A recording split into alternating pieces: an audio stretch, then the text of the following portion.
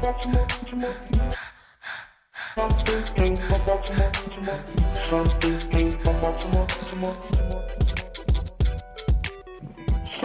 to another episode of Something Came from Baltimore. I'm your host, Tom Gallagher, and then tonight on the phone, I have the guitarist, Matt Miller, of the punk band, the Homeless Gospel Choir.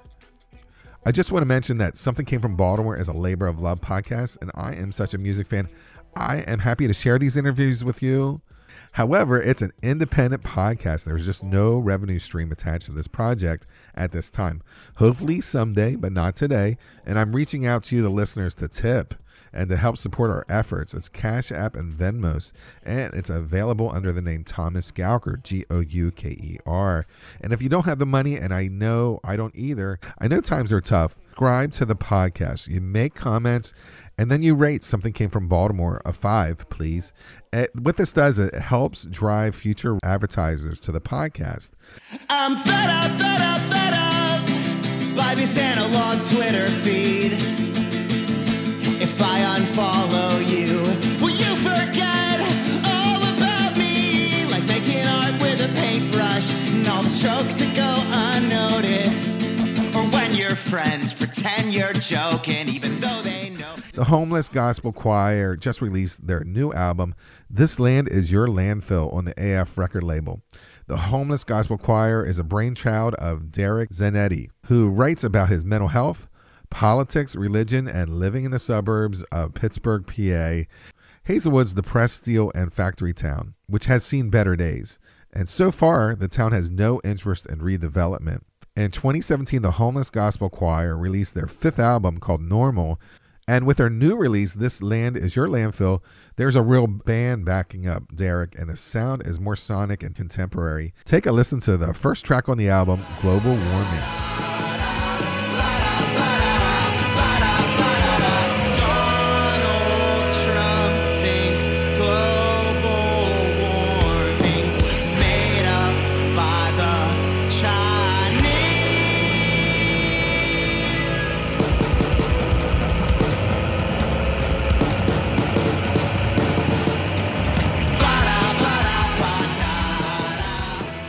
Matt Miller, welcome to Something Came from Baltimore. Thanks for having me. Oh, great. We'd love to have you. How are you doing with this pandemic? How are you handling it? Strikes and gutters, my partner and I are staying busy.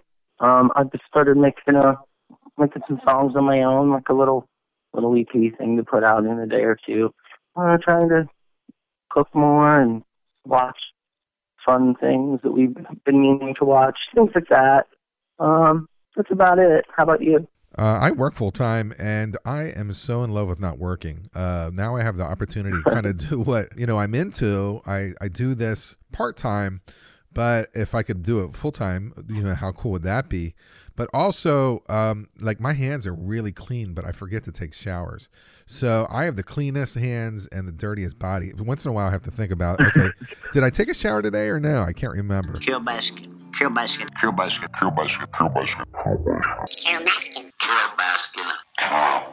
So you're catching up on your videos. What's your thoughts about that bitch, Carol Baskin?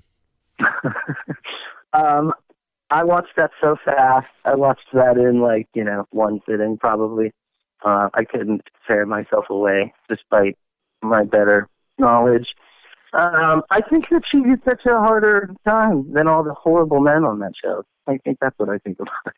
I think that's probably the least of my worries with some of those others on that show, This Land Is Your Landfill was released on April 24th. Obviously, you guys were aware that the pandemic was going on. And did you guys have any questions about pushing it back later? So maybe you have the ability to start touring right away? Yeah.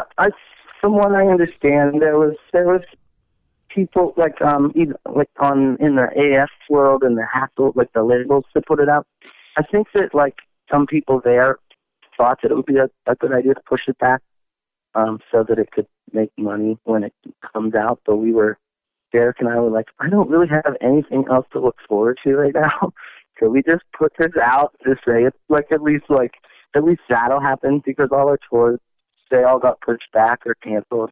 I guess one of the benefits at this point is when people go see you, they'll know all the words, right? So it'll be the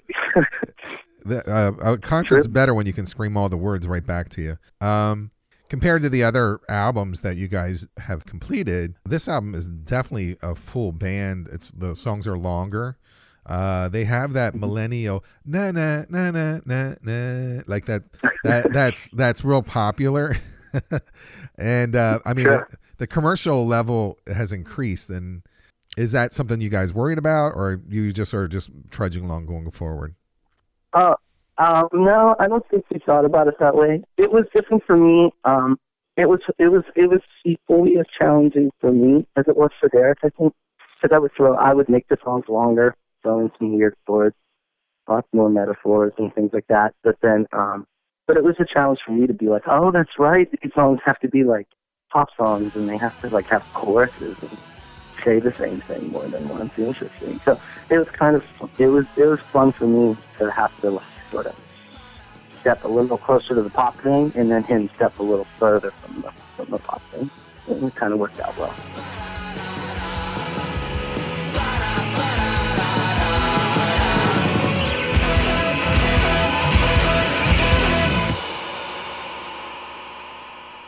In previous songs, Derek is talking about having people pilgrimage to Hazelwood and be a part of the band.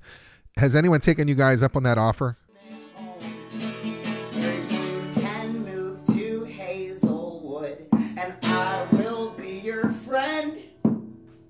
And we can make a record in our brand new punk rock band. I don't think so. I do have a friend from out here that does live in Hazelwood. I think that's coincidence, though. I don't think he joined. And he also did not join start a band with Derek, so hopefully that's not why he moved. Now, I notice you guys have a large number of Patreon members, and since you guys are super indie, do you feel like you're spending a lot of time on your social media to get the word out, or are you guys picking up momentum?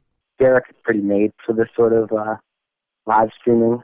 You know, he'll just like turn his live Instagram feed on, and people can watch him eat breakfast, and like he still feels like he's doing something. You know, so he's like made for that sort of thing, because he's always been like really everything about me is, you know, I'm an open book, that kind of guy. So yeah, I think he's made for this.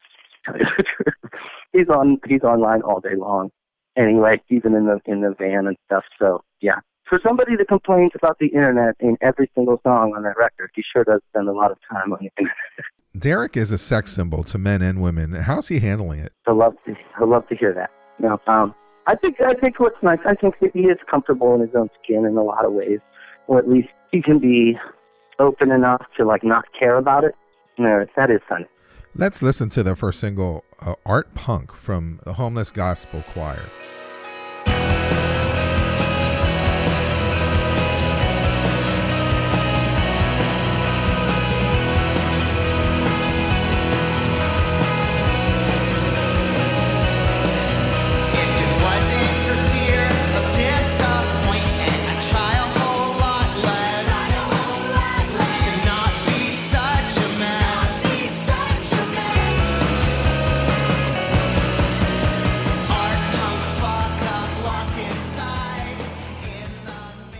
You and your partner are working on the videos, like you just did the Art Punk and the other songs that are on it. Art Punk were like, as this whole pandemic was starting to unfold, and it was all kind of happening whenever our release like rollout was going on, we were like, is this weird? Like, do we really have to put out the I Don't Want to Go Out song during this? And like, do we really have to do the like post-apocalyptic video? Like, wow. We were like, man, we really called that one. What does the word punk mean to you? The word punk, did you say? Yeah, I mean, well, you're a little older, so I'll be honest, I'm 54, so I went through the whole, you know, punk revolution where, you know, it was new and fresh, and you know, I've stepped away from it. I'm interested in great bands, and in some weird way, you guys are considered punk.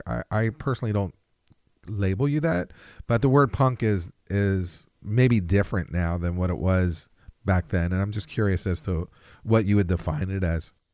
Yeah, I think it's more. You might be right. I think nowadays, and as far as I've always seen it, it's more of an ethos and a way of living than it is a sound or a look. So, and I think that like there's nothing punk about sounding like another band, like intentionally sounding like another band or intentionally looking like another person at the show. So it's more of an ethos of just like you being who you are and knowing what's right and wrong and standing up for those things. And it's just a catch-all term to say the punk is changing and we can all say we're something. Do you know what I mean? A lot of the songs reflect Derek's mental health or his deep internal thoughts. This album does seem to have a less of that in a percentage. It seems like the band is in more good spirits and good health.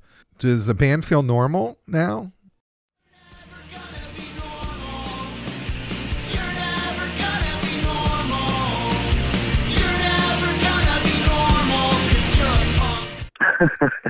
No, never going to be normal. I think that because the two of us wrote the lyrics, it wasn't all the time as like dead on personal as much as it was like a feeling that both of us could understand.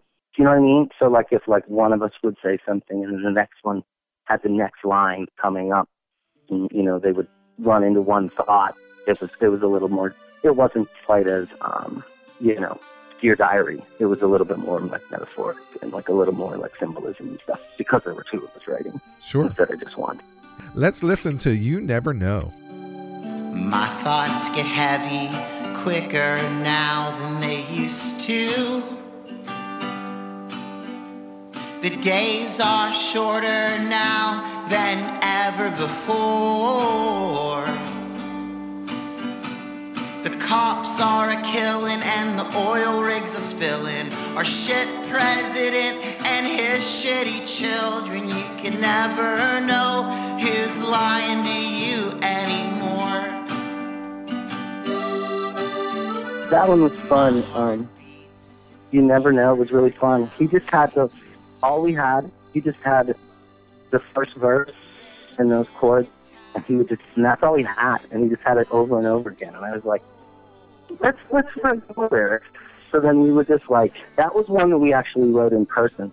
He and I went and saw the Pixies, and he got me a ticket to see the Pixies in Pittsburgh. So we saw that show, and then I hung out all weekend to see if how writing would go. That was the first one we wrote together. And it was like, okay, that part's cool, and then let's just go ahead and use like other like body parts instead of like, I think it starts out with his feet, or let's just start out with his hands, something.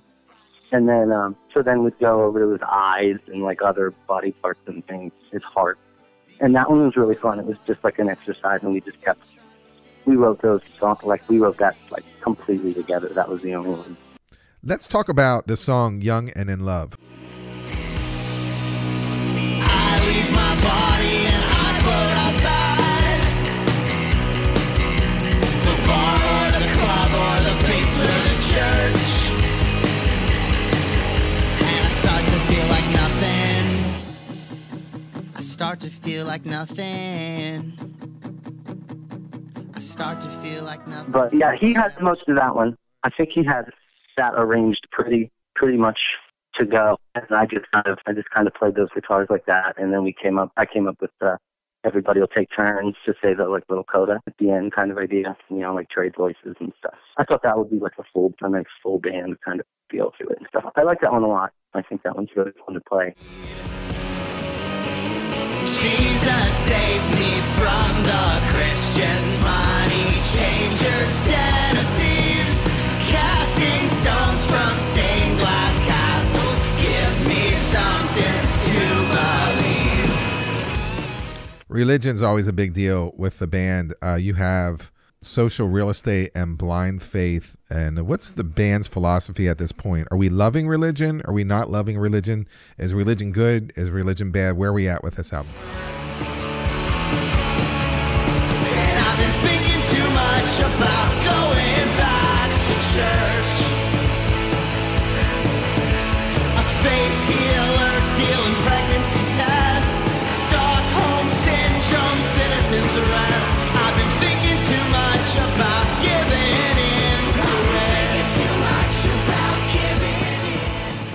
as a consensus, I would say that we are, none of us are very fond of the way organized religion can get their dirty little fingers in people, you know. And there's always good things about having faith in anything and anything that can help you out, but I think that an organized religion is those sort of things.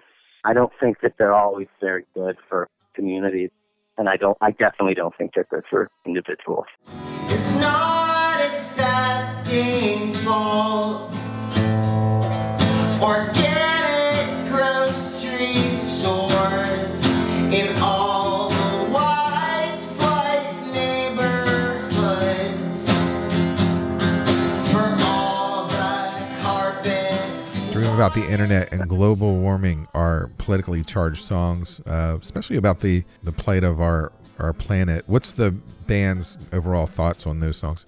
Yeah, that one's a pretty much a mission statement, but we're not the most, you know, we don't have the cleanest hands. We get in a van and we drive hours and hours and hours, you know, and waste things too. And our friend Cody, who drives the van and like helps out with like tour managing and everything, gets water bottle after water bottle after stuff. So it's like we're not the most innocent people ever.